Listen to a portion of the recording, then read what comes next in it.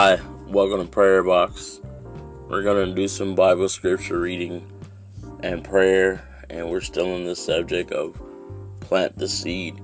We're going to go into Mark 4:31. It is like this: a man takes a mustard seed, the smallest seed in the world, and plants it in the ground. And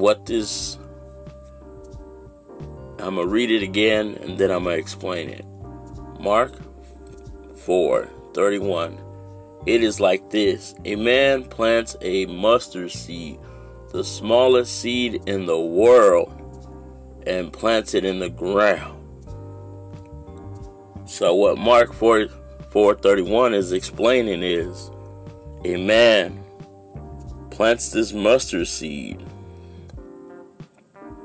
in the ground and has faith to believe that it's going to grow.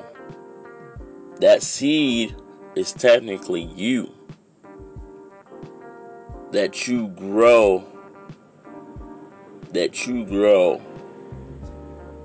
or that your husband or your wife or your child or your friend or your partner, that you grow with God and you have faith. We're going to go into the next scripture. Mark 4:14. The farmer plants the word. Some people are like the seed that falls on the hardened soil of the road. No sooner do they hear the word than Satan snatches them away. What has been planted in them? Mark 4:14. The farmer plants the word. Some people are like the seed that fall on the hardened soil of the road. No sooner do they hear the word than Satan, the devil, Lucifer, snatches away what has been planted in them. Mark 4:14. It's broke down in parables and is self-explanatory. Mark 4:14 saying to me that somebody's planting a good seed in you that's talking about God, and Satan sees that you're getting close to God and he snatches you away, or he steers you in the wrong direction so you can fall. Luke 3:19. God's kingdom is like the seed of the mustard plant. Someone plant the seed in their garden. The seed grows and becomes a tree, and the birds built their nests on the branches. Luke 13:19. God's kingdom is like the seed of the mustard plant. Someone plants this seed in their garden. The seed grows and becomes a tree, and the birds build their nests on its branches.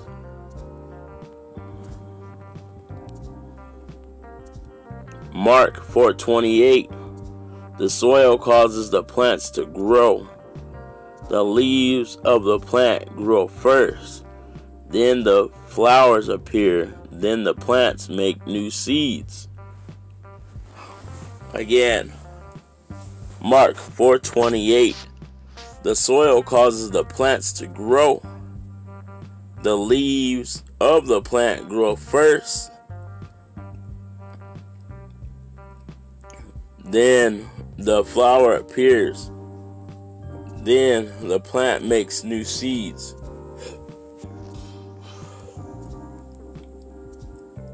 First Corinthians 15:37. You put just a seed into the ground. It might be wheat or it might be another kind of seed. You do not put it into the ground, the whole plant. that the seed will become. 1 Corinthians 15:37. You put a seed into the ground. It might be wheat. It might be another kind of seed. You do not put it into the ground, the whole plant, that the seed will become.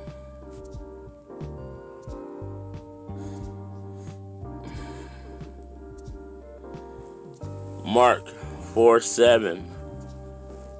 Some of the seed fell among the thorn bushes, which grew and choked the plants. They did not produce any corn. Mark 4:7. Some of the seeds fell among the thorn bushes, which grew up and choked the plants. They did not produce any corn. Matthew 13:39. The devil is a bad person who plants the wheat seeds in the field, the weed seeds in the fields. The time when all the seeds become ripe is like the end of time.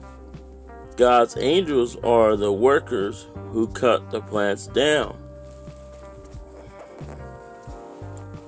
Matthew 13:39. The devil is the bad person who plants the weed seeds in the field. The time when all the seeds become ripe, it is like the end of time. God's angels are the workers who cut the plants down. Mark 4:28. It is the ground that makes the seeds sprout and grow into plants that produce grain. Mark 4:28. It is the ground that makes the seeds sprout and grow into the plants that produce grain. 1 Corinthians 15:36. You fool, the seeds you planted does not come to life unless it dies first. 1 Corinthians 15:36. You fool, the seeds you do not plant does not come to life unless it dies first.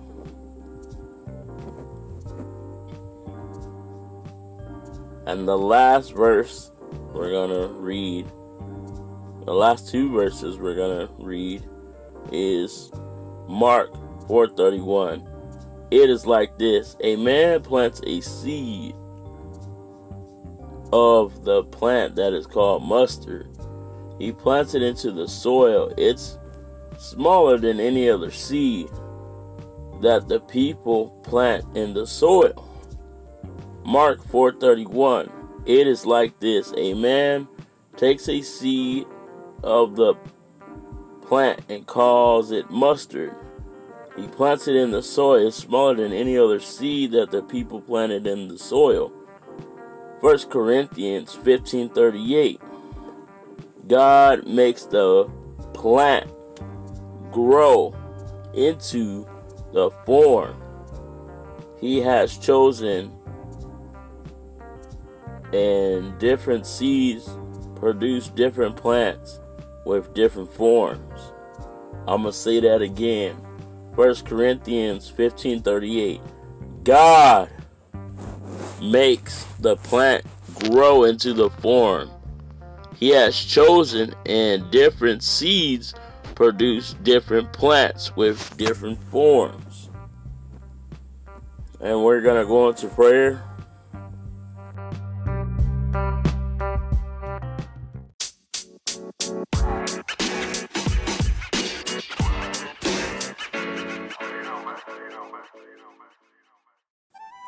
We're going to go into prayer.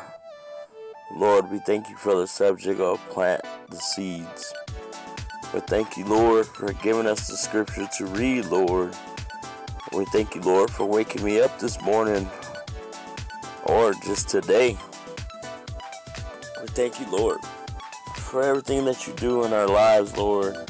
Thank you, Lord, for all the many blessings that we don't see as people of God, Lord.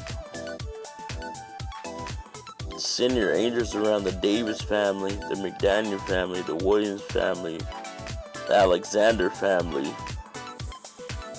the Fabella family, the Romero family, the Ramirez family, the Bell family, the Brewer family, the Smith family, the Taylor family, the Medina family, the Hernandez family, the Vargas family. Send your angels around Dios Pavara, El Paso, Texas.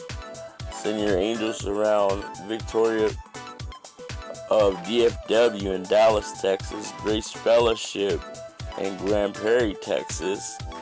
Send your angels around